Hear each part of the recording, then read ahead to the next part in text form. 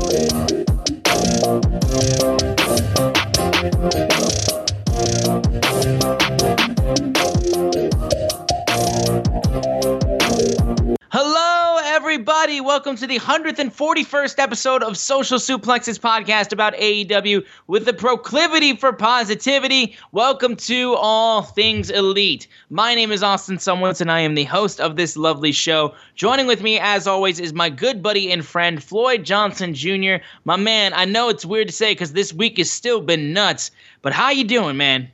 Dude, I'm still processing. I can honestly say this. I mean, in the big scheme of life is well. I don't worry about where food comes from, my bills are paid, blah, blah, blah. Life is well. I wanted to give everybody the big picture look. But as far as my wrestling life, oh my God, you don't understand. My life and plans are around the big four for AEW. Like, everything in my life is how it correlates to AEW's Big Four. And a big part of my life correlating to AEW's Big Four is Cody Rhodes. Was Cody Rhodes. It was like, is he going to be on the show? Is he going to do the meet and greets? Well, go through all the shit. Everyone knows what it's to go to a wrestling event. Even if you haven't been, you know what other people talk about. So it's funny, like, to some people, it's like, oh, it's not that big a deal. Cody's going to WWE. Cool. And that's fine. And I understand to most people, it's not that big a deal. But to someone like me, whose life is kind of tied in with AEW and how I travel and stuff, and I had pretty much kind of put aside WWE, right? It was like, make sure I go to the AEW shows. If a WWE show is close to me, I'll go. But I pretty much put them aside. To take a huge piece and move it to the other side of the table affects my life more than most. And, I've talked to my wife about it. And, and she even said it's huge. Like, I woke up Tuesday with the 25 messages I've mentioned asking, was I okay? And my wife came home like somber, like, are you okay? Like, I'm like, whoa. I'm gonna be, this is like, it's not a huge deal. It's like your favorite player going to a different team. It's not like I'm not depressed or anything, but it's just like, it does change my life. Plans have to start changing. First of all, Monday, I wasn't going to WrestleMania. Now I have tickets to night 1 and night 2. Man, I hope it doesn't become a CM Punk 2.0 situation where you pay to go see Cody and he doesn't show up. Well, this is the whole thing. I want to give shout out to my friend JR. Because I'm laser focused on Orlando, making sure I get to go to Star Wars, the Star Wars thing at Disney and all that stuff. I'm laser focused on Orlando more than anything, right? So that being said, they did the buy one get one thing free tickets on Valentine's Day. I was just not going to go. I was just not going to buy tickets. I was like, maybe they'll do another buy one, get one free before WrestleMania. JR went and bought us night 1 and night 2. God dang. So he bought night 1 really without talking to me. He was like, oh, you're going. And then he bought night 2, and I was like, oh. And then the Cody situation happened. I was like, well, okay, now I'm actually interested in going. So, it like I said, it changed a little bit about it. And I promise, if you're listening to the show, I promise this is not going to be a Cody thing. I honestly, unless there is AEW direct news to that has reference to Cody, this is going to be it for me. I even put my eulogy, my 5 minutes, give me a few days to reflect on it, because when we did the first show, I don't even think I'd fully processed it yet. What it meant for, I was like, I'm going to go on the Jericho cruise because, I went on it. It was great, but I'm going this time because, hey, Cody's going to be on it this time probably. Yeah. No. Well, hey, before we're going to actually get into our reflections, actually, because, hell, this is the first AEW Dynamite where we didn't have Cody. So we'll get into that right now. Before that, though, I need to just quickly do our spiel, and then we'll get right back into what Floyd was going on about. But, guys, continue to download this show on Google and Apple Podcasts. If you listen to us on Spotify or any other podcasting platforms, leave a rating, a review. Give us a share with your friends, family, coworkers, whoever you wish. If you're so inclined, you can leave a donation through Red Circle, who is our podcast provider. We are at AT Elite Pod on Twitter, at Social Suplex are the guys that make this show possible. Please check out all the other shows they have on their network. I am at Austin Sumowitz, SZUMOWICZ, and Floyd is at Floyd Johnson Jr. on Twitter. So, of course, Cody being gone is still the big news of the week with AEW. But Floyd, again, this is our first few days after the announcement. So please continue.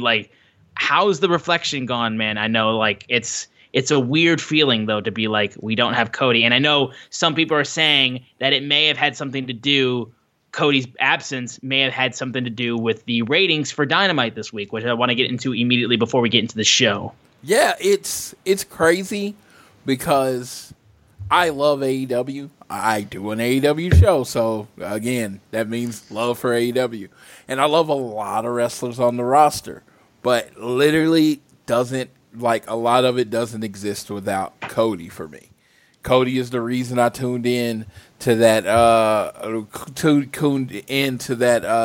Wrestle Kingdom, and then saw Kenny Omega versus Kazuchika Okada, and saw the Young Bucks in the Junior Tag. That literally changed how I watch wrestling. It all starts with him. So it's really I don't know what to do with my hands. Realistically, this is how I see it. Tony Khan is a businessman, and he works inside of a budget, right? He had a certain number budgeted for Cody, right? If Cody wanted more than that, he has to see his value. And if you're a smart businessman and you think the person wants more than you have determined their value, you have to let them go. That's just what it is. And another thing, these are rumors that I've heard, is that Cody wanted his booking power back, right? And Tony's like, no, we're doing good. I'm not gonna do that. And this is all speculation. What I'm saying, I'm playing out a scenario. I don't know if it actually happened like that, but I'm just kind of playing out a scenario here. And it's just so Cody's like, okay, so this is how I see it. Cody signs with AEW over the other place because he's going to have booking power, because he's going to have EVP. Shortly after, maybe a year, I think it was a year, after you get this, you sign your contract, you're ready to go, the power that you signed up for gets taken away from you. Yeah. I could see that making you unhappy to the point where you might not want to be there anymore. Because I'm just going out there and doing what I'm told, and I truly believe this. If you're just going out there and doing what you're told, what is the difference between AEW and WWE? Yeah, you don't want to work at a place where you're not happy, and you're not achieving what you want to achieve. If someone wants to work at the Dub, or if someone wants to work at AEW, like, they should work where they want to work. It doesn't matter of like where you think you'll be booked better or not. If you want to work at somewhere where you think you'll do better and you'll be happier, do that. Yes, and if you're thinking about value, it's like, okay, and then people brought it in. It's like you brought in Christian, CM Punk, Malachi Black, Andrade. You brought in all these people, Keith Lee, most recently Keith Lee, and it's just like, and you lose Cody. Now, I'll say this as a person that has to be realistic, I'll take that trade all day. If you say Floyd, you can have CM Punk, Andrade, Malachi Black, Keith Lee, Adam Cole, all the people they brought in, or you could keep Cody Rhodes. I'm not stupid. You know what I mean? I love Cody, but I'm not stupid. Your roster is really full right now. It has everything you need. And it's just like a lot of people, what I mean, in that list can do a lot of unique things. And Cody does bring energy to things, but it's just like him gone actually makes for more TV time and a bigger spot for the other people to move into, and they're more than capable of being in that spot. And like I said, I hope no one's taking it as me dissing Cody. On the other hand, looking at the E, there is a glaring hole in baby faces in WWE. Oh my God, yeah. There's no top baby faces. And I don't mean that like to diss them. I'm saying, look at it. It is Roman Reigns is their top star. He's a heel, right? Bobby Lashley is their top star on Raw. He's a heel. And they were so desperate for having baby faces, they turned Brock babyface. They turned Brock babyface, and he's like the most awkward babyface ever because that guy's a tweener if you've ever seen it. He's the guy that anybody can get beat up. So right now their top baby faces are Brock Lesnar and Edge. And they're both like, Edge is older than Brock Lesnar. And it's just like, so there is a clear, because they didn't believe in Drew, obviously. They didn't believe in Big E, obviously. I'm not saying what I think. I'm saying they didn't believe in any of these people. So right now, they didn't believe in Seth as a face. He's a heel. They need a face. They need a good guy. They need someone that people can cheer. There is a glaring hole. That's what Cody wants to be, apparently. If you listen to everything he said on social media, he wants to be a good guy. Yeah, it absolutely makes sense. And again, like well, again, in the perfect thing, like I said, I'm sure I touched on this a little bit with the update episode when we first had the news broken to us and our first reactions to it. But like Cody's whole idea of why he wanted out of WWE is because they never viewed him as a top star. They never saw him as the guy that could lead a brand. And so he left and he won main card championships everywhere he went, including being the head champion of Ring of Honor. And he then goes on, sells out 10,000 seats with All In, then doubles down on it by being one of the main people in starting another wrestling company, which is still the second biggest wrestling company in the world right now. And he was their top guy, and he absolutely was one of the people that made that whole thing possible. And now if he goes back and they end up putting him in a top position after everything he's done, the moment he steps out and he's a top star, he's won. He did everything he wanted to get what he wanted. And if that is the whole goal of why he wants to go to WWE, more power to him, because that shows balls to be able to go back there and after proving everybody wrong, you then get in the place where you want to be, where you wanted to be in the first place. I would still say in the short term, it works better than in the long term because we've seen how long-term things can work out for people who come back in WWE, lest we see how WCW guys were handled when they got brought over after WCW was bought by WWE. Just history-wise, we've seen how that happens. But, things can change, you never know. But there's a couple things I want to add. First of all, I hear people like, why would Cody put himself in the same position? First of all, I want to let you know, Cody is been there. They're the devil he knows. If he doesn't protect himself somehow contractually, even if it's just, hey, after a year I can opt out, he would be stupid. You know what I mean? He needs. Right. I don't think he is. So I think there are going to be some protections that we'll never know about contractually for him. Second of all, this was the goal. If you've ever listened to Cody's interviews early after he left, he talks about how Dusty told him to leave, go make himself a bigger name, and basically come back to the WWE. Undesirable to undeniable was about that. He was undesirable in WWE. He was going to go out, make himself ungoddamn deniable, and then go back in and run the WWE. That was the goal. AEW changed that goal. The Elite changed that goal. But it was the goal initially, and now he's getting back to his goal.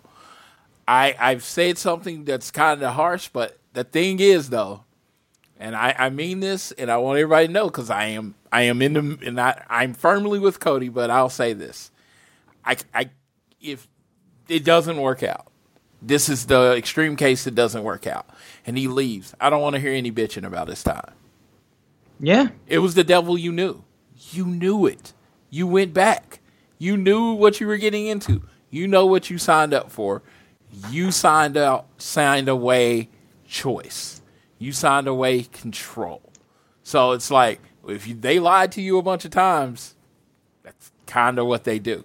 But hopefully WWE is smart. I've talked about this with several people. The smartest thing WWE can do is push Cody to the moon. Put the title on him, whatever. Give him everything he wants. Make him a star. Keep him on reality shows. Keep him on game shows. Make him one of the biggest stars in WWE. Because in the bidding war of 2024, MJF is watching. And you got all those deals too, because people that because I know with the 3-year deals with the main guys, their options were picked up for a lot of them, but when these contracts start running out for AEW guys, WWE is going to go after a lot of them. But if you shit on the guy that literally knows how to work your style and came back from AEW and you shit on him, you're not signing any of those people. Mm-hmm. It's that simple. Cody has influence backstage. People love the guy. Some people hate him. He has influence. It's just, if it's not a good time for Cody, everybody's going to know it. Yeah. And, they might not know it publicly, but they're going to know it because wrestlers talk backstage. Right. Now, of course, the last thing we'll say on the Cody matter, of course, is the slightly lower, the lower rating that was done for the AEW Dynamite that we're going to be talking about. And some people are saying it's because it's the first Dynamite without Cody on it. And in fact, Cody actually did tweet stuff about it, because there was a tweet, a fan had tweeted out about Cody being gone and saying this tweet that said, I'm actually going to pull it up because it was recently deleted after Cody retweeted it. But Cody did have a response to it, though. And the response is, someone tweeted, "This situation has been pretty emotional as well. I didn't watch the show last night beyond seeing if they removed Cody from the intro, which they did. I'm taking a hiatus from watching. Cody is the face of the revolution. It won't be the same without the Rhodes." To which Cody retweeted that tweet and responded saying, quote, "I encourage you to still watch it. I was very lucky that my hard work led me to be that face, but I wasn't alone. Nick, Matt, Kenny, Chicken, Jericho, MJF, Hang were all as well. And all the new girls and guys putting in a shift as well now. Wrestling is thriving." Very diplomatic answer. So I like that. And yeah, it's good. It's good. I mean, like I said, I'm not going anywhere. AEW to me is the best value in wrestling as far as what you have to pay to get in a front row seat or a second row seat. The meet and greets that they offer, everything that they do is just a great value. The type of attention you get when you go to the meet and greets and that kind of thing, it really is just better. And WWE, I'm going to use their name to say they get Cody, right? But that's not what's going to bring me back. What's going to bring me back is if you book interesting storylines with Cody. Yeah. I mean, that's 100% the case. If Cody's in interesting stuff, it absolutely leads to that doing well. But I think we'll probably leave our Cody talks I'm done. There. I'm done. We've said all we needed to say at this point because, again, we still have no idea if he even goes to WWE or if he just straights up, if he wants to be a dad, because I know they have a second child that's going to be on the way, them and Brandy. And Brandy, the reports are saying she is not going to WWE either. Did you say they have a second child? Wasn't that the case? I thought they confirmed that they had a second child. I thought maybe I misheard something, in which case completely disregard me. I never pay attention to wrestler personal lives anyway, so I shouldn't be speaking on them to begin with. Okay. I don't know. Yeah, it's not my business nor my concern. I never pay attention to the rest of their personal lives, so I don't know why I even brought it up. But regardless, this will be the last of our Cody talks and our Brandy talks because, we hope the best for them, and we cannot thank them enough for what they have brought AEW. But regardless of that, I think that will do it for our Cody talks. But we're going to get right into AEW Dynamite from February 16th, taking place from Nashville, Tennessee. The show opened up. Now I get to talk about my boy. It opened up with CM Punk sitting in the middle of the ring, cross-legged, with a microphone and a mysterious kind of box in the middle of the ring. Now, ladies and gentlemen, I'm going to tell you right now, if you ever needed a masterclass in how to cut a promo, this is fucking it. So I am going to go through this nearly verbatim, but I do encourage you, if you have not seen the promo, please watch it for yourself. It is absolutely some of Punk's best work in AEW when it comes to cutting promos. So, getting into it, though, he talks about how MJF tries to walk like him, talk like him, but he can never think like him. But when he beat me in my hometown twice, you would think that I would be furious, that I would be mad. But, Max, you know what the truth is? I'm proud of you. You fancy yourself as Piper in Portland, Brett in Calgary, CM Punk in Chicago, but you're just shitty little Max from shitty little Long Island. And he's like, but now, thanks to the win last night against FTR, shout out to Jon Moxley for the assist, I get to pick the time, the place, the date, and the match for my rematch with Little Max. Time, probably right after sunset. The place, Orlando, March 6th. The pay-per-view is Revolution, which leaves us with the match. And he started to wonder about his toughest matches that he had. So, maybe we put each other in a cage, but let's be honest, I've seen Wardlow. Maybe he can climb a cage, and you know what? Max can too, so that still leaves a chance for him to run away. But then he kept thinking, though. Piper in Portland, and he goes back to these matches that he's been in. He's been in cage matches, and he's won more than he's lost. So he thought back to some of the toughest matches in his career, because that's where you learn your toughest lessons, and Max needs to learn a lesson. So I want matches where literal pieces of myself have been left in my career, these tough matches. So he said, you want to be tethered to Piper in Portland so bad, you're going to be tethered to me. We're about 2 days removed from the Hallmark holiday, so I get to ask Max, and he reaches into a heart-shaped box and pulls out a steel chain with a dog collar on each end and asks Max, will you be my Valentine? And we're going to pause for a moment there before I finish up the entire promo. This is fucking genius. The way that the Piper in Portland line got tethered through literal months of this storyline. And it ties all the way into this. Because Max, will you be my Valentine?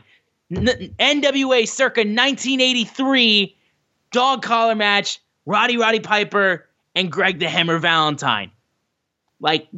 Fucking yes! And also, if you're a CM Punk fan like myself, and you know about CM Punk's most physical, vicious, dangerous matches. You may remember Ring of Honor with one of his best feuds ever against a man by the name of Raven, and those two did indeed have a pretty kick-ass dog collar match back in Ring of Honor. In fact, I went and rewatched that match after I found out the stipulation, and it still holds up. And we don't talk about what happened after the match, though, but Punk did win it. We don't talk about what happened afterwards, though, but Punk won that match, just in case you were wondering. And just fucking amazing how he ties all of that together for this promo. And after he's called out, MJF comes out, and he's like, take it all in, Max. And also, I want to leave you with this. And he pulls out the picture of CM Punk and MJF with little Max at the meet and greet with CM Punk, which had been floating around the internet ever since this feud started back in November, and it was finally used, where he goes, you see this, Max? To you, this was the greatest day of your life. To me, it was Friday. And on Sunday, March 6th at the Revolution pay-per-view, it's going to be the worst day of your life, and to me, it'll just be Sunday. The canvas I sit on won't be stained with your shitty little spray tan. It's going to be stained with your blood. Punk gets up. He at one point puts the chain holding the dog collars in his mouth. MJF raises the mic to his mouth, gets booed relentlessly, which shows you how unbelievable of a heel he is. Cannot deny it. He's getting booed before he even says a word. Max just runs away, clearly unnerved, clearly scared, realizing he might have pushed this man way too far, because now the piper has to be paid. No pun intended.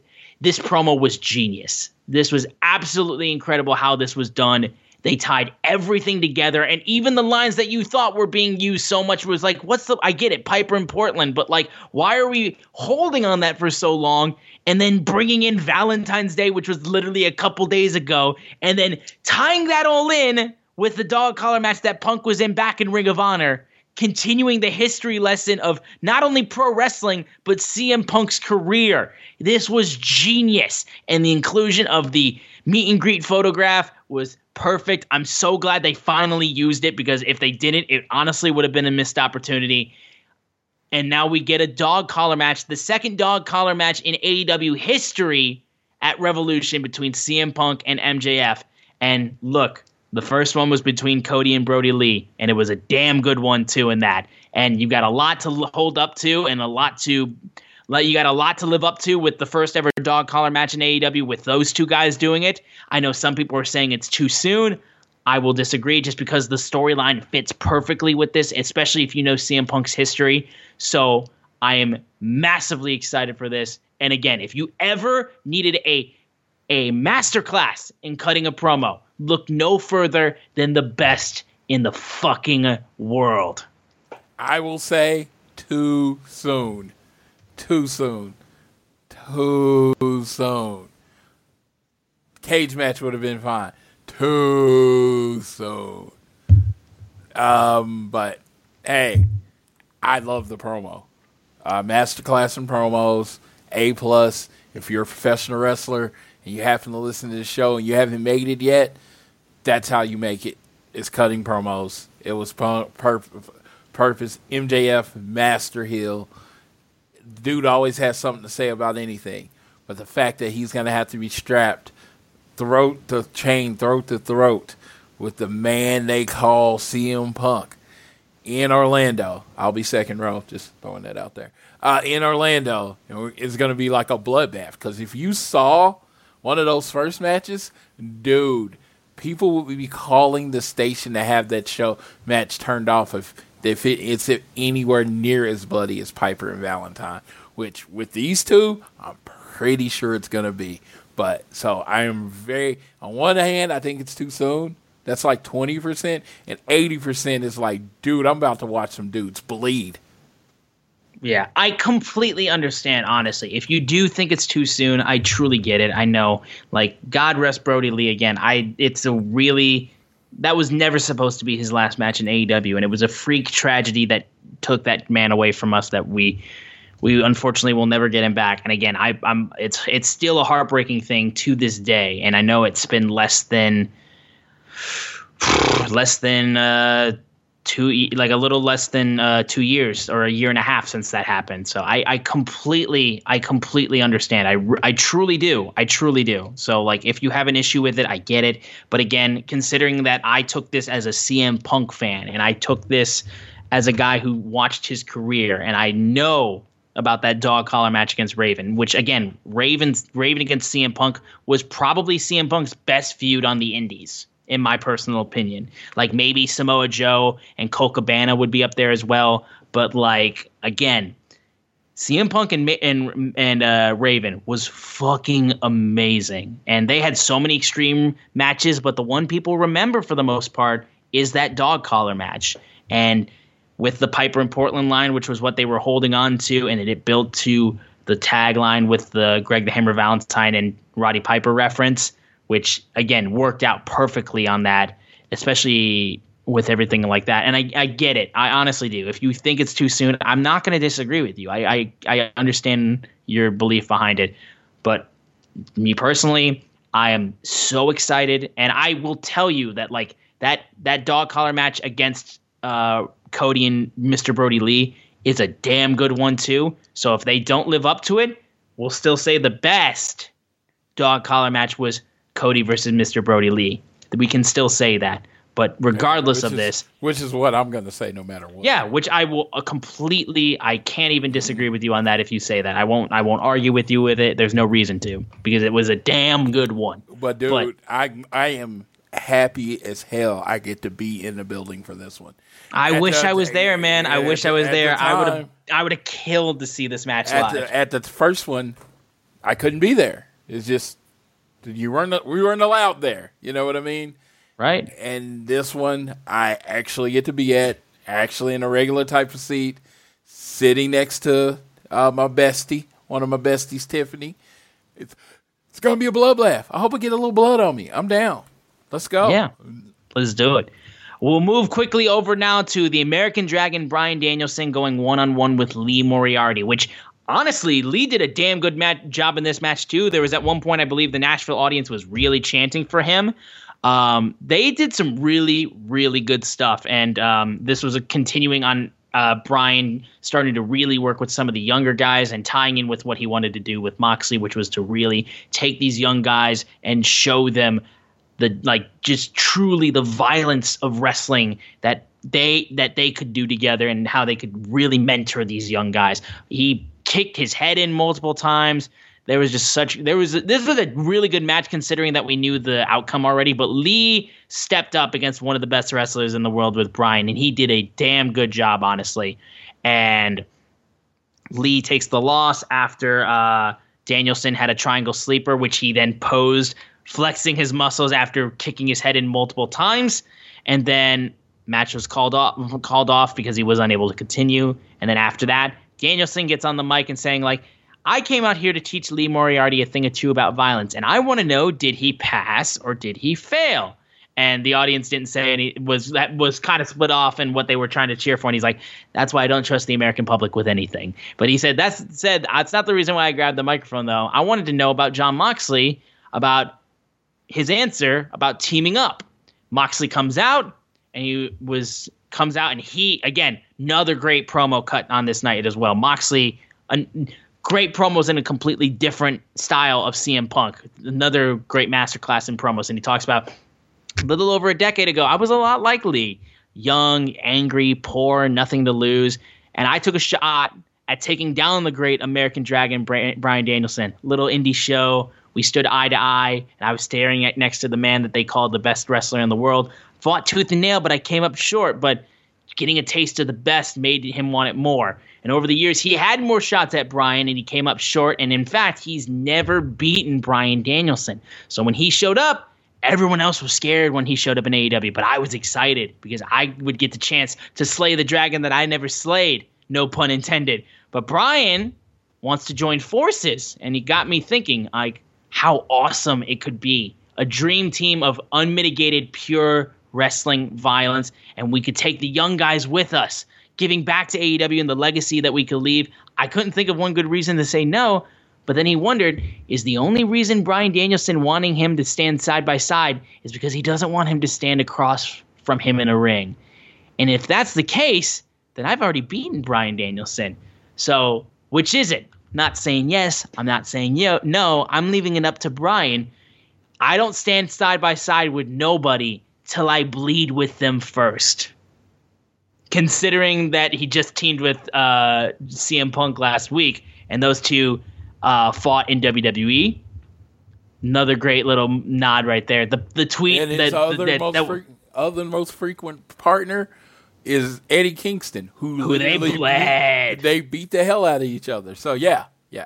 No, there was photos of all the people that Moxley has fought and then eventually teamed with, and it's beautiful how that worked off. Again, another great promo cut on the night. There was that's two great promos on a show that's mostly focused on just wrestling as opposed to promos, and they were outstanding promos. And again, even if they don't do the team up thing, and if it's just like Danielson trying to be like, I don't want to face Moxley, I'm being a cowardly heel or whatever. But if this leads to them having the match and then having the faction, like you get the best of both worlds. You get Bryan Danielson and Moxley teaming up to have all these young guys alongside them and then just kicking the shit out of people. And then you get to see them beat the hell out of each other in just a straight up match.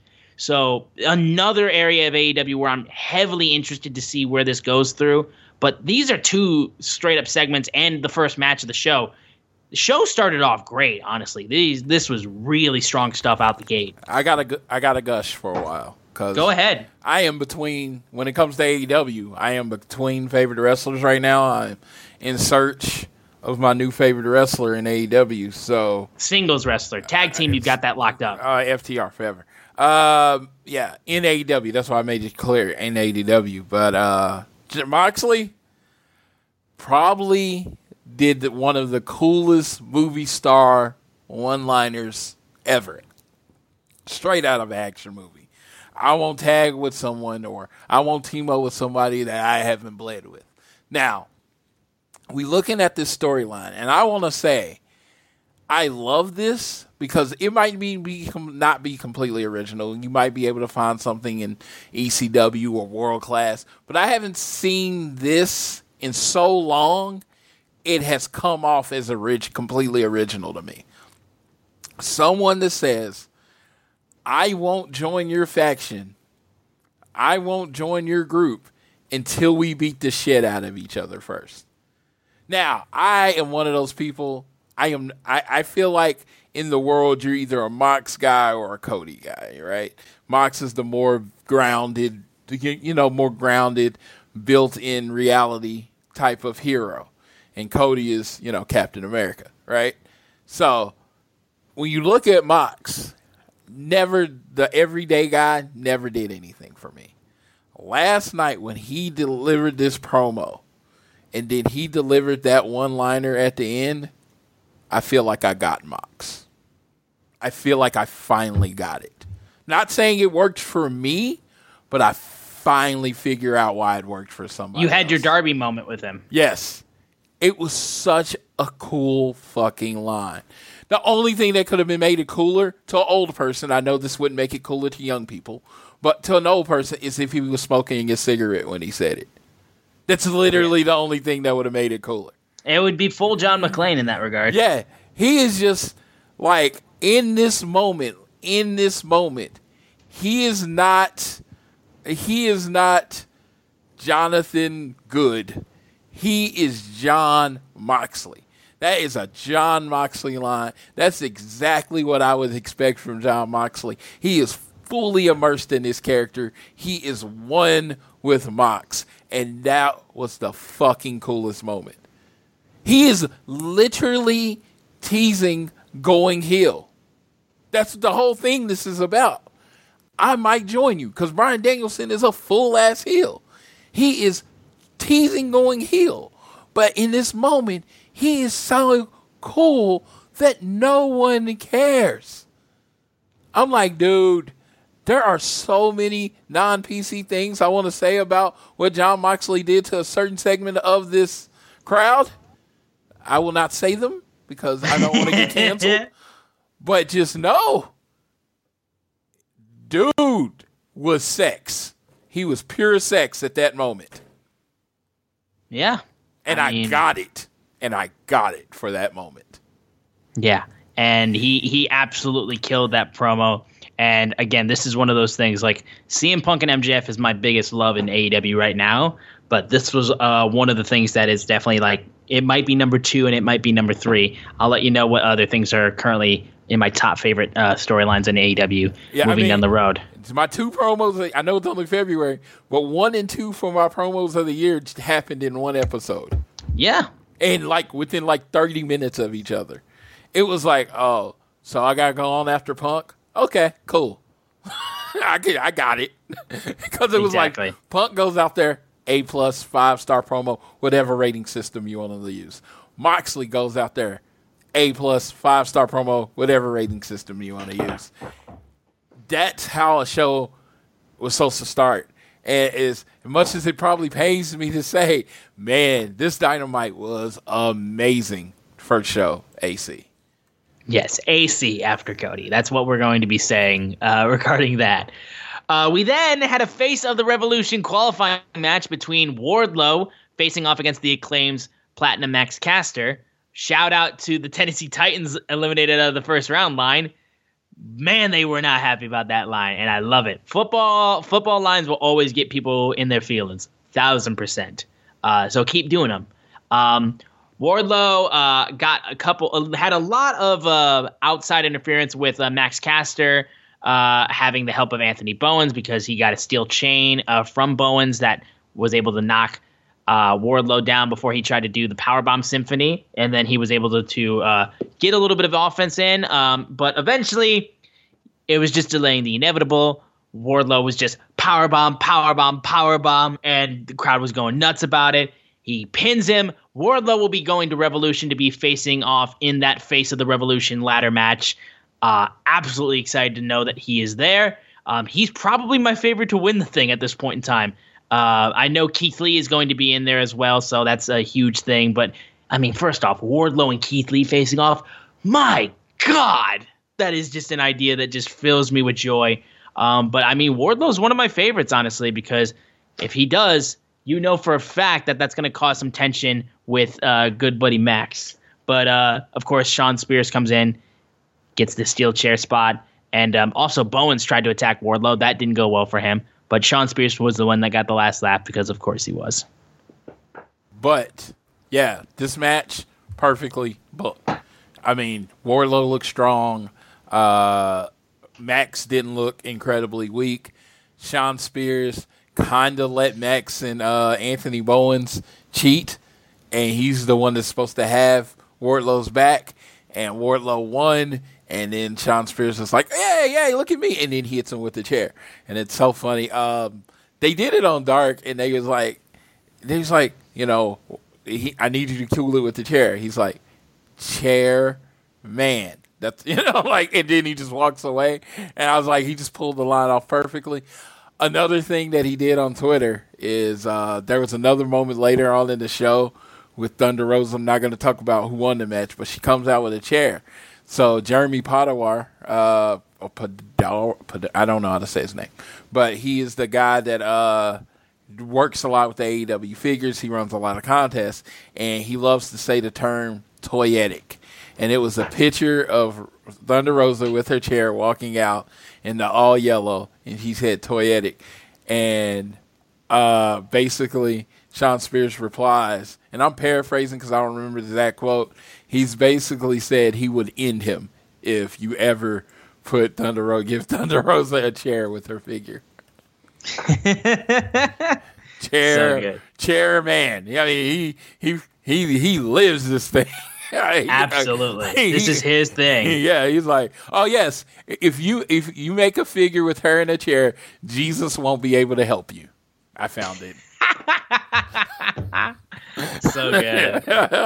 So good. Yes. Yeah. You know, some people they're all about their gimmick. Yeah.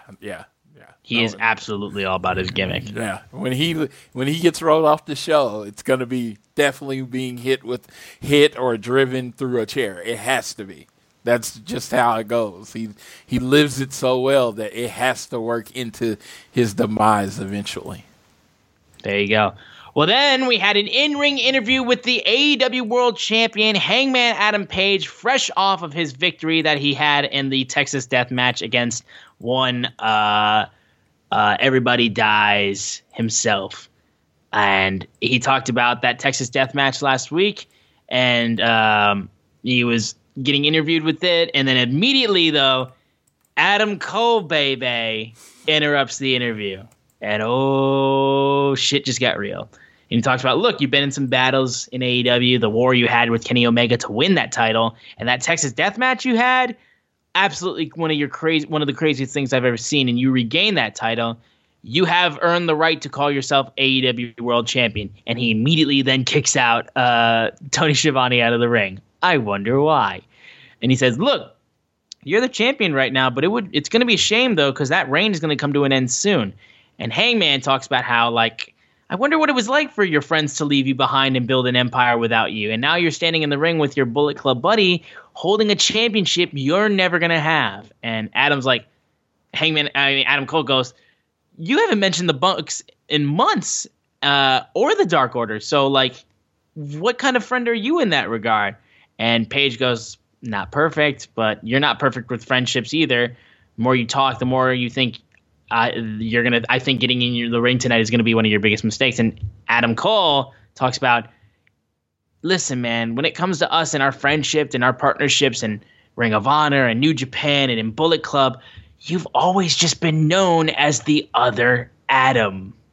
Such a good line in that. He's like, I've got nothing but respect and admiration for you. If I could share the ring with anybody in AEW, it would have to be you. So when we fight for that AEW World Championship, trust me, when that day comes filled with respect, may the best man win.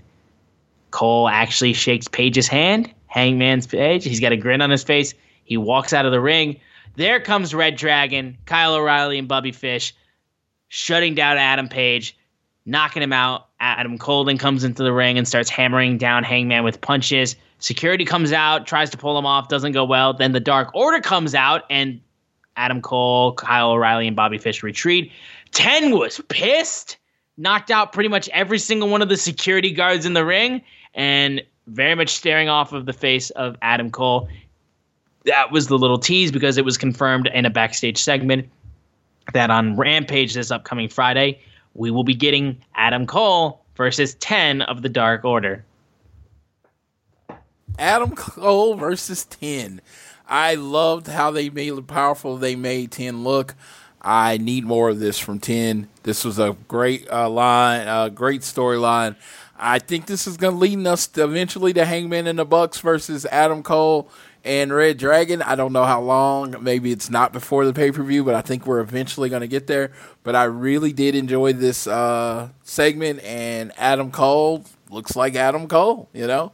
Baby. Yeah, I mean, again, this is right now. The moment he steps in the ring with Hangman, facing off with a chance to go for the AEW World title, he has reached what we told you he was going to reach. So for the NXT people who think that he was being buried in AEW just because he lost a match against Orange Cassidy in a match that doesn't count towards the record systems, and they were never going to talk about it like that, or at least he wasn't going to talk about it like that, he's already in the AEW title picture. And he's been here for literal less than half a year. So please calm down. Adam Cole is going to run roughshod on AEW. He's already doing so right now with Red Dragon. So there you go. Absolutely. Now, we then had the implosion of the Inner Circle. The Demogod Chris Jericho and Jake Hager teaming up to face Santana and Ortiz, and making his return, standing side by side with Santana and Ortiz. The Mad King, Eddie Kingston, comes back. Crowd goes nuts, and he aligns himself with Santana and Ortiz. These guys, again, Santana and Ortiz put on another clinic of tag team wrestling. Jake Hager had a lot of powerful moments as well in this match, and Jericho was Chris Jericho. This was a nice little Inner Circle battle that took place, and it was really damn good. This was a really freaking good tag team match. Eventually, what ends up happening is that there was this great spot that Ortiz was trying to go into a cannonball off of Santana's back, like jump off of Santana's back into a cannonball, but Ortiz gets caught by Jericho in midair, putting him in the lion tamer. Such a great reaction from the crowd when that happened. Eventually he gets to the ropes, and Kingston gets on the apron talking to Ortiz, and then Jericho completely knocks him off of the apron. Santana then, though, hits the discus lariat and pins Chris Jericho. Santana and Ortiz prove they don't need Jericho, get the win, but then immediately Chris Jericho gets out of the ring, chases after Eddie Kingston. Funny enough, Eddie's putting his hands up this whole time. Like, I didn't touch him. I didn't lay my hands on him. Get this crazy man from a shitty band off of me. And referees pull apart Chris Jericho and Eddie Kingston. You want to talk about promo battles? Eddie Kingston and Chris Jericho? I can only imagine the promo battles. But this feud, I am all for. And Santana and Ortiz look great, man. They continue to prove why they are severely underrated in the AEW tag team division. And if there was ever a team that I would want to go and see and go on a tag team title chase, they would be one of my top teams because they are so freaking good.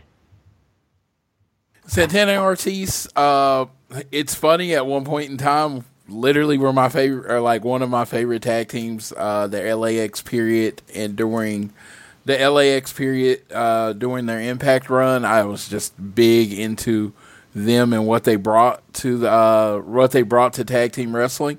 And I honestly, they haven't been featured as a tag team in AEW. I know they've had matches. They had the war with FTR, but as far as a top tier world title team, they haven't.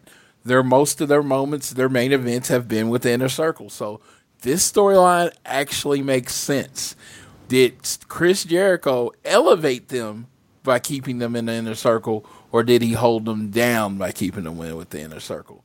Because the guy that was with them in Impact was named Eddie Kingston, and he was the one that knew what they had available, what they could do, and he believed in them as champions. He actually helped them win a championship there. So yeah, I'm really excited to see where this is going.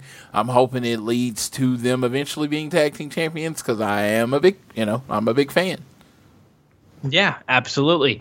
We then move over to the no disqualification match between Mercedes Martinez and Thunder Rosa. Martinez comes out with a lead pipe. Thunder Rosa comes out with a steel chair in full Kill Bill outfit, no less.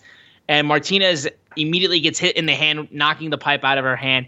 These two girls, they beat the hell out of each other in this match. There were a couple scary spots, honestly. There was one spot where Thunder Rosa was suplexed off of the top rope, like German suplexed off of the top rope, and was dangerously landed on her neck.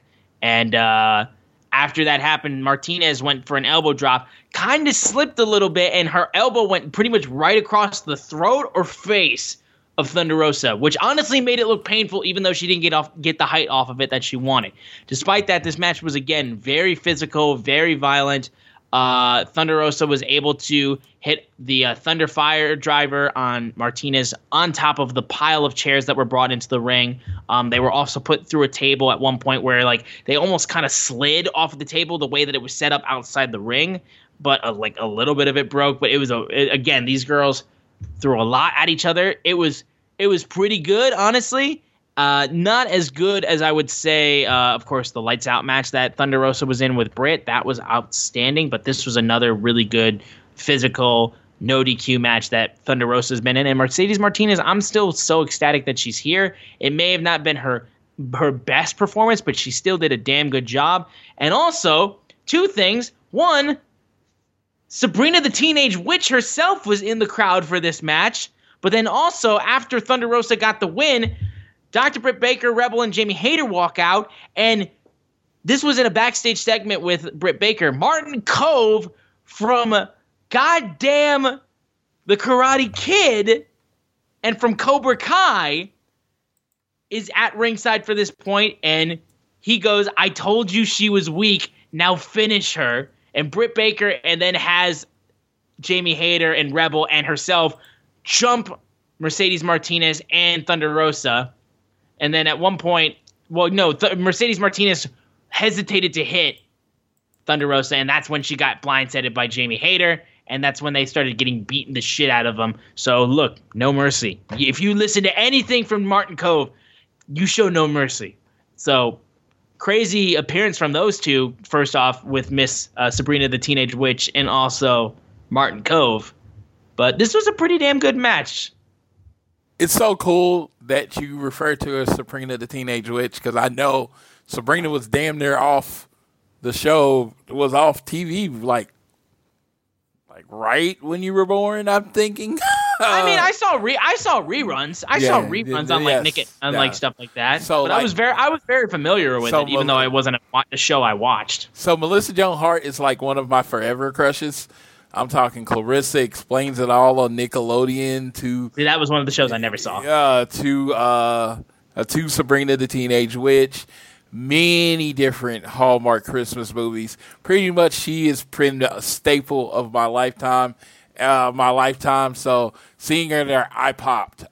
And then I'm a big fan of Cobra Kai, the TV show. I was a Karate Kid guy when I was growing up. I'm actually meeting Martin Cove in June at a fan expo. So let's go. So that's kind of cool. So this was the marrying of two things I love very much, and I'm all about no mercy. I always said, dude, if I was in one of those, I know Miyagi-Do won, but I always said I would have been Cobra Kai, no mercy. Strike first, hit hard. I love it. Strength, no weakness. It's no weakness, and I love it. I loved it in this segment. I love Britt Baker. She was even uncomfortable with what he was asking her to do, and I love it. And Rebel is just the good leader, and it was great. It was great because I think this is all, of course, leading to Thunder versus Britt at Revolution, and yeah, I'm excited for it. Absolutely. We then got to the main event of Dynamite, the TNT Championship being held and defended by Sammy Guevara, still rocking the double belts, which honestly, if he's going to do that, that's cool. I'm fine with it at this point. Facing off against the former TNT champion from a while back, Darby Allin. And there was a nice exchange of handshakes before the match was off. This crowd was hyped for this match, and they had a ton of shit in this match. Like we've seen from Sammy Guevara versus Darby Allin back at Revolution 2020, these two know how to put on a damn good match. And of course, also when they wrestled each other on the Independents, these two did so damn good. At one, there was one point where there was a insane spot where Darby Allin was held up in like almost like the KOD almost. But not the KOD. That's fucking goddamn Bianca Belair. The Go to Hell. The Go to Hell, yeah. The GTH is what I meant to say. He had him up in like the GTH on the top rope and then drops him where he bounces off of the fucking top rope and flies out of the ring. It was so painful to watch. And then, of course, Sammy Guevara, with his typical I'm crazy shit, tries to do a goddamn dive while Darby's on the ring apron on the outside, and he lands right on the edge of the ring, and it looks so painful. Eventually, though, what ends up happening was Darby goes for the coffin drop, but Jose shows up, and Sting has to chase off Jose. But while the referee's distracted by this whole thing, Andrade, with his iPad, cracks Darby over the head with it, and Sammy's just like, I mean, I'm gonna win my title back. I can't do anything about this. Sammy hits the GTH, pins Darby, retains the TNT title. Hell of a match. Unfortunately, and JR himself said, thanks for dropping by and spoiling things, Andrade. And Matt Hardy then immediately runs past Andrade, his AHFO partner, and beats the hell out of Darby. Then Andrade, Sammy Guevara then helps out Darby, but then Andrade knocks out Sammy with the iPad, and he stares at both of those TNT title belts until Sting gets in the ring, and Andrade has to walk right out that ring. So Andrade has made his intentions clear. Like he said before, he wants to be the TNT champion, and because Darby turned him down, he made sure it wasn't him that he was going to take the title off of. It's going to be Sammy. So that's how AEW Dynamite closed off. And look, despite the numbers being down for this episode in the ratings, this was a damn good episode of Dynamite. They did a ton of great shit on this show. And honestly, like, if you missed it, like, it's your loss, but, like, watch it back if you can, because this show was so good. Yes, I want to say about that last match, 2 belts is too many. Leave one of those belts at home. Real champion. Right, fair. Real champion, as in a blonde-haired real champion, only needs 1 belt. Then we move on to amazing match. Probably will be rated high, but crappy ending. But it's one of those endings that are professional wrestling. You're never going to get away from those endings. It was to expand on the story. It was to add Andrade in there. I understand everybody wants clean finishes. You're not going to get them all the time. It's just not how wrestling works. This was a good resolution. When Sammy and Darby go at it, pillar versus pillar, one-on-one, no interference, no storylines, it will be a 5-star match. I'm calling it right now. But this wasn't the time for a 5-star match. This was the time to bring Andrade into the story, build up a lot of tension going in. We maybe get Sammy versus Andrade in Orlando. We may get Sammy versus Andrade versus Darby in Orlando. There's a lot of ways we can go with this, and that's good. That's a good thing. It was not an ending that we wanted, but it could lead to something better, which overall this show, I honestly, I'm usually a B+ guy, but I thought this was an A show. It set up so much for Revolution. It's got so much excitement for next week. We've seen stories play out. You're going to have these type of episodes. Not every episode's going to be a home run. And, yeah, if you're one of those people not watching because Cody's not there, he doesn't even want you to not watch. Exactly. So who are you doing this for? Who are you doing this for? Like, ask yourself that. Who are you doing this for? Because there's no reason.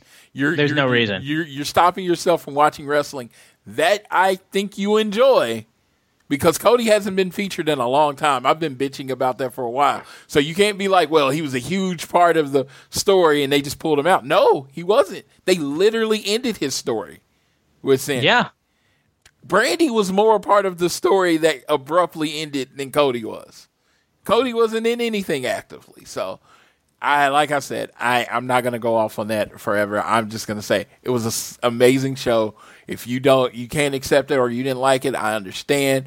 But from someone just looking at it, it hit from beginning to end, from CM Punk sitting in the middle of the ring to Sammy Guevara winning the match at the end of the show. It was nothing but hits. I love the Thunder Rosa and Mercedes Martinez match.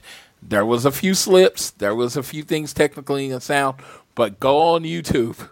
Take your time. If you don't think these women work well together, go on YouTube, put in Mercedes Martinez versus Thunder Rosa, and just click on the first match. I don't care what one pops up.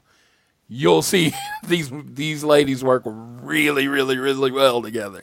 They're amazing. So, you get on TV, you got to rush it a little faster than you normally have to do, but these women know how to tell a story. So it's going to go forward, and I'm looking forward to it. I'm looking forward to it all. But this was a very, very, very good episode. I would say great episode of Dynamite. Exactly. And again, if you're worried about the AC era of AEW without one blonde-haired Cody Rhodes, I don't think you have to worry because, again, I think this company is still in pretty damn good hands despite the fact that they lost one of their key members. I think they are still looking very fine despite all of that.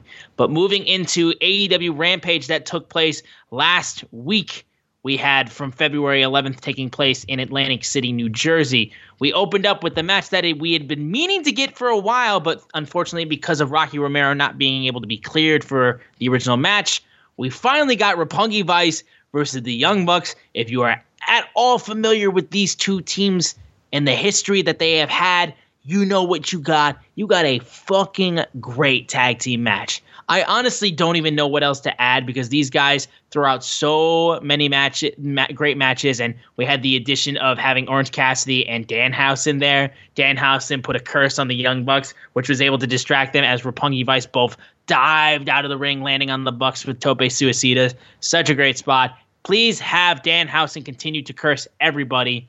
Though CM Punk, I believe I said, the bald guy from FTR. Don't curse him. He's cool, apparently. So that's according to CM Punk, not according to me. I haven't said anything. But these two put on a unbelievably great tag team match. A hell of an opener for Rampage. There's so many moves to talk about from this match. It's just a lot. So eventually the match finished up as the Bucks were getting the BTE trigger, pinned Rocky Romero to get the win. But afterwards, Brandon Cutler comes out with the cold spray at Orange Cassidy's eyes, which then set up for Switchblade Jay White to clobber Orange Cassidy with the Blade Runner. Switchblade, man, you're gonna breathe the Switchblade, and I'm so happy he's here. And we're gonna get more Jay White stuff when it comes to Rampage, which we'll talk about very shortly for this upcoming week. So we get to see Jay do stuff more in AEW, which yay! But this match was hella good. Yeah, this match, I was sitting there just making sure this is what my first, or it was actually my second New Japan show, my second Wrestle Kingdom that I tuned in for Cody. The third match, Roppongi Vice, Beretta and Rocky Romero versus the Young Bucks, Matt and Nick Jackson. It changed the way I watch tag team wrestling to a point, and this match was right in that line. It fit right what they usually do. They work so well together. I enjoyed it. And then the chef's kiss on the end of the match, of course, with the Young Bucks winning, the chef kiss was my guy, Switchblade Jay White. Breathe with the Switchblade. Oh my God, I love the Blade Runner. I love how smooth this dude is, how great of a wrestler he is. It was good. Moving over, then we had a backstage interview with the American Dragon, Bryan Danielson, and he said, "Look, I know what people want. They want to be bothered by. They want me to be bothered that Moxley is teaming with CM Punk and not me. But no, my offer and CM Punk's offer are two different things. I want to build something long term with Moxley. Punk just wanted a one night stand. Careful with that." Matt Seidel and Lee Moriarty interrupted and saying like Lee was going to show Danielson what he was made of, and that was when he eventually said that he was going to face off with American Dragon himself on Dynamite, which we talked about that match. It's very good, and Lee was great, and it led into the promo that we had from Moxley towards Bryan Danielson. So there's that. There's not really much else we can add to that. We then had the AEW Women's Champion Dr. Britt Baker, DMD, facing off against Robin Renegade in a relatively quick match. Robin got some good moves, like hitting a nice frog splash on the match, but eventually Renegade Stomp was going to be hit, and she stomped Renegade right there and got the win. After the match, though, Rebel got the surgical glove to Dr. Britt Baker. Lockjaw was applied. Thunder Rosa came down, sprinted down, grabbed Thunder, knocked Thunder to Thunder, got ground and pounded Dr. Britt Baker. Jamie Hayter stopped her. Then Mercedes Martinez came out, pushed Jamie Hayter out of the way so she could go after Thunder Rosa. And then Dr. Britt Baker separated Hayter and Martinez to try to calm the team down. A little bit of dissension. And as we saw, Mercedes Martinez didn't really have a place in there, did she? Because she didn't get the job done. Yeah, she didn't have a place in there because she didn't get the job done. I honestly say, but if you need an assassin, I don't think there's too many people better than the job. It's just, it's kind of hard to take out Thunder Rosa. Yeah, absolutely. And then we got Hook killing motherfuckers. Hook comes out and goes after the top student of QT Marshall, Blake Lee. He turned his back on Lee before the match even happened. Hook grabbed Lee's ankle, pushed him to the mat, and then Lee tried to take him down. Did not work out. And Hook then proceeded to toss Lee with the El Camino and was just beating the shit out of him. QT Marshall was looking to try to distract him and try to get involved. And Lee did get an elbow in the back of Hook, jumped off the top ropes trying to do something. Hook steps away, and then Red Rum was applied. Lee had to tap out, which also Red Rum is a great finishing move for a submission. I love that. And look, you can't stop Hook. He is on a roll like nobody's business. QT, anybody that you send, including yourself, will not end well for you. I'm just telling you. I feel in my gut, in my big old belly, that this is leading to Hook versus a Go-Go at Which, I mean, like, if you want to talk about a match to bring a Go-Go back into the public eye, a match against Hook is the perfect spot to put him back in, considering that, like, his first real big match didn't go too well. Yeah, this was, if you want to talk about his prize student, it wasn't this guy. It wasn't Blakely. Let's be honest with ourselves. His prize student's the Go-Go. It's Anthony Go-Go. It's the boxer. It's the Olympic guy. That's it. Now I'm just like, and you see they're staying away from each other. Go-Go is with QT any other time except when QT is interacting with Hook. They're saving it. They're saving Hook and a Go-Go. And maybe we get QT and Hook. QT and Hook at the pay-per-view or around the pay-per-view. But I think the money match we're building to is Anthony Ogogo versus Hook. And yes, I would be so down for that match. But we moved into an AEW Tag Team title match between Jurassic Express facing off against the Gun Club after so much messing around where they were going after Christian and they were going after Luchasaurus and Jungle Boy. Finally got the tag match that they wanted. And look, the Ass Boys did pretty good, honestly. I will say. The Ass Boys did pretty well. And they had some really good matches. There was a really great close kick out where Jungle Boy got hit with the belts while the referee was distracted. And despite that, he kicked out at the very last second and still stayed alive in the match. Despite that, though, Luchasaurus was outside the ring during the match, choke slamming Colton Gunn over the barricade into a bunch of fans. Jungle Boy then proceeded to finish off the match with Christian's kill switch. He got the win with the kill switch in thanks to Christian allowing him to use the finisher. And Excalibur said it himself. Christian Cage's mentorship is doing very well for these two. And the Jurassic Express retained their tag team titles, and they still remain to be the top tag team in AEW at this point in time. And this is a good defense for them, honestly. It gets the Ass Boys some exposure, and that isn't Danhausen just calling them the Ass Boys. So they got to actually wrestle for the titles. So I think it got them some good exposure. And again, they did a pretty dang good job, I think. And Luchasaurus and Jungle Boy are outstanding. They have always been outstanding, and I love them to death. Only thing I have to say, though, is while I love Christian, I miss my boy. I miss my boy Marco. I miss Marco. I want to know where he's at. So that's my only nitpick. Well, he's on a short leave of absence. I understand that, yes, but I miss him. I love Marco. God. You didn't even get the corniness of what I did get the corniness. I ran past it so Quickly because I'm not going to reference it. I'm not. I am my corniness. Yes, I will. But Christian being back, I can honestly say I saw something that Christian hadn't wrestled since on Dynamite TV since he beat Kenny Omega for the Impact title. That is 100% true. Wow. I mean, can he drop somebody on his head? Come on, can I get a little Captain Charisma? I mean, come on, 6-man tag, something. Come on, give me a little Christian. I miss me a little Christian. Yeah, I mean, he's not Impact champion anymore, so he's not really tied to that belt anymore. So, and I honestly thought Marco was there the whole time. I just thought he was standing behind Luchasaurus. You know what? I understand that completely. All right. So, yeah, what's next? Or that was the show, wasn't it? That was the show. That was AEW Rampage from last week. And we'll go into a quick preview of this upcoming Rampage, which will be on the day that you're listening to this tonight. So we're going to get the Adam Cole versus 10 match. Serena Deeb will be back with her 5-minute rookie challenge. Yes, please. Jay White will be going one-on-one with Trent of Best Friends. I'm so for that match.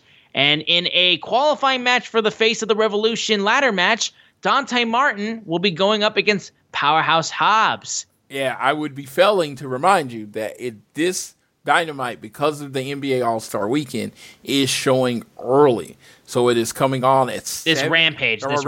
Sorry, Rampage, said the wrong name. 7 p.m. Eastern, 6 p.m. Central, 4 p.m. Pacific time. So make sure you either set your DVRs for it or you're home in time to watch the show. So it actually, in my time, it comes on an hour before SmackDown. So it just makes me a 3-hour wrestling evening. Honestly, what happens is I'll watch Rampage and then I'll fall asleep during SmackDown. That's generally what happens. So.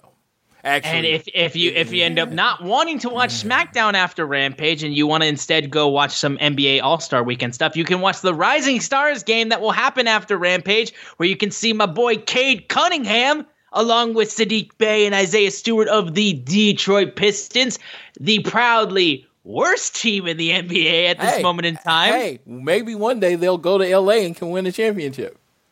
How's that going for you right now? I believe AD's hurt again. No, I was talking about Matt Stafford. Oh, well, I was just saying, I'm talking about the Lakers. I was just talking I've completely forgotten about football at this point in time. It's the off season. I was talking about going from Detroit to LA to win a championship. That's what I was talking about. No, I was saying LA ain't winning nothing right now. They're stuck in so many contracts that's screwing them. Anthony got his ring. Do you think he cares? No. He got his ring. That's the future of the NBA right there. Yes. I'm talking about Cade Cunningham. That man will bring us a title. You just watch. He will bring LA a title. Not LA. Yeah, yes. No, honestly, that's why I can't get too much in the NBA basketball, because we had our hope with the Thunder, and then they all just left us, and I was just like, the Thunder were such a waste, dude. It literally broke my basketball heart. So honestly, I feel like if they hadn't have given Seattle the middle finger, they might have actually had some good karma, but I think all their karma was gone with how much they were like, fuck you, Seattle. Dude, you want to talk about horrible karma? So I had gotten behind Oklahoma City Thunder. I'm a season ticket holder. What is the one thing I love as much as a team in the NBA? Who's the one person? His name's LeBron James. The Oklahoma City Thunder finally make it to the finals. And I said a little prayer before the Western and Eastern Conference Finals. I was like, just let Oklahoma City or Miami lose. I don't care. Let one of them lose. I get nothing. I have to deal with Oklahoma City versus LeBron. Oh, poor you. You know what I had? I just sat at home. Somebody was like, oh, you can go to the finals. I'm like, no, I'm not going. And they were like, why are you not going? I was like, I can't root for either one. That's what it's my team versus my guy. I was like, and I had already been through previously of LeBron James losing in the finals 3 times, and he was becoming that guy that can't win one in the finals. And I finally gets his ring, and it's at my expense and the expense of the Thunder, because everybody's like, oh, they'll be back again, and they never got to the finals again. They only have their self to blame for it, too. We were the Dan Marino of NBA basketball. There you go. But getting off of the basketball talk, of course, the couple matches that we have announced for this upcoming Dynamite on the 23rd of February, the House of Black will be going in a tag team match against Penta and Pac of Death Triangle. And then we're going to get a face-to-face confrontation with Chris Jericho and Eddie Kingston. Yes, fucking please. Do we get the third guy? Does the third guy of the House of Black show up? I don't know, but they teased that. There was a little segment actually behind it, but we didn't talk about the segment that was running on Dynamite. There was a tease of a third member of the House of Black right behind Brody King and Malachi Black. There was a third guy. We don't know who that third guy is. As a guy, a fan, a diehard fan of 205 Live, and a person that once ate dinner with I was going to say rest in peace, 205 Live. Ate dinner with him at a street on Bourbon Street in New Orleans where he was over at another table. I knew that figure immediately as Buddy Murphy. Now, I might be wrong, but I'm telling you, I knew that figure immediately. He is a specially shaped human. There's not a lot of people built like Buddy Murphy. I'm like, dude, the dude has packed as much muscle on that frame as he possibly can. You know what I mean? All right. If you put more muscle on that frame, he would be fat. You know, it's just no. The dude is jacked to the gills, and I was like, okay, that's Buddy Murphy. So you heard it here first. I looked at my wife, who has no idea who the fuck Buddy Murphy is, and I looked at her and said, that's Buddy Murphy. And she's like, who the fuck's Buddy Murphy? I know who he is, so that's all that matters. That's all that matters. But that is everything from this week in AEW. But before we wrap things up, there's a couple little headlines and news that we want to run through real quick. So, Floyd, go ahead and let people know more AEW news. Yes. Oh, Mr. Mikey Ruckus, or Ruckus, as he likes to call himself, announced that the AEW music, that their album is coming out, Who We Are. It comes out actually today when you'll hear this on the 18th. They're actually doing a concert at the venue at UCF right after FanFest. So it's in the same location as FansFest. Doors open at 8. Show begins at 8:30. It's going to be Mikey Ruckus, Wrestle and Flow, and friend of the show, Montezzi, is going to be there. And I heard from a little bird, a little secret bird, that my boy Rich Latta is going to be on performing too. Let's go! So we got to be there for that. AEWTix.com, $20 general admission. Get your tics now. Support the boys. Support these men doing some good music. So I'm really excited. I hit Tiffany up and I was like, okay. And she's like, of course we're going. We got to support Ruckus. And I was like, damn right we do.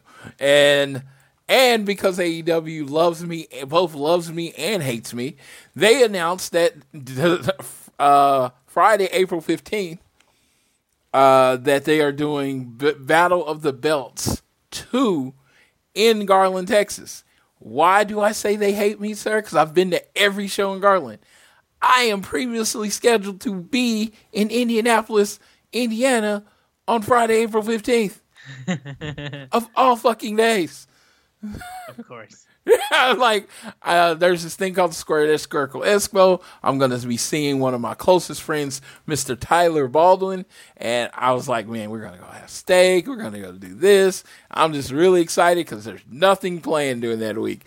And Tony Khan just said, middle finger to me. And he's like, so I am literally going to miss my first Dallas show for AEW, which sucks. But there is one person that one of the few people in this earth that I will miss for. It's Mr. Tyler Baldwin, and we're going to be in Indianapolis eating big-ass steaks and drinking liquor, so I'll take it. There you go. Well, that is everything for this episode of All Things Elite. Guys, thank you so much for tuning in for the episode. We really do appreciate you every time you listen. So if you guys could continue to download this fine show on Google or Apple Podcasts. You guys, if you listen to us on Spotify or any other podcasting platform, give us a share with your friends, family, coworkers, whoever you wish. Leave a rating and a review, and you can leave a donation through Red Circle if you feel so inclined. On Twitter, we are at AT Elite Pod. At Social Suplex are the guys that make this show possible. Check out all the other shows they have on their network. You won't be disappointed. I am at Austin Sumowitz, SZUMOWICZ. Floyd is at Floyd Johnson Jr. on Twitter. And before Floyd leaves us off with this episode of All Things Elite, I have a tweet actually that I want to read from one Dustin Rhodes saying, "Join the AEW train, kids. We are ever growing and making big moves. Plus, you get to see me as well as many up-and-coming superstars that are coming into their own. Everything is a process. Let me hear ya. Hashtag I'm with AEW." So I will leave you with that in regards to everything that has happened in this insane week of wrestling. And, of course, I will leave it off finally to my boy Floyd to take us home on this episode of All Things Elite. Yes, as shockingly, my little departing thing is going to be a big old thank you to Mr. Cody and Miss Brandy Rhodes. The Revolution. A lot of times Cody took on the face of the Revolution, and with the cheers and the adulation came a lot of hate. And a lot of, that hate was directed at Cody and Brandy. He's not supposed to be put in this situation. All the different things. He can't wrestle. He's the odd man out. It's a lot of different things. And he took that on. He shouldered it. He took it on with a smile on his face. And in every meet and greet that I was at, he made every moment for every person in front of me, behind me, all around me, including me, feel special. Brandy did the same thing. I honestly said, Brandy remembered my name first. Cody would look at me every time and have this blank look on my face, just like Brandy's like, that's Floyd. She remembered my name first, and it was just like, and they work as a team that way. And I've met Pharaoh and the whole family, and they are, to me, it was as much AEW. Honestly, for me, Cody was more AEW than Tony Khan. And I can say he was the Pied Piper that led me there. Tony and his booking kept me there, and their product is amazing, and I plan on supporting them until basically the doors close. But I wouldn't be there if it wasn't for the guy and the woman that led me there, Miss Cody and Brandy. So I wish you the best in WWE. I wish you the best in whatever you do. If that's not WWE, I look forward to seeing you in AEW again down the road. So I leave you like I always leave you, whether it's home, work, or school. Always do your best to be elite.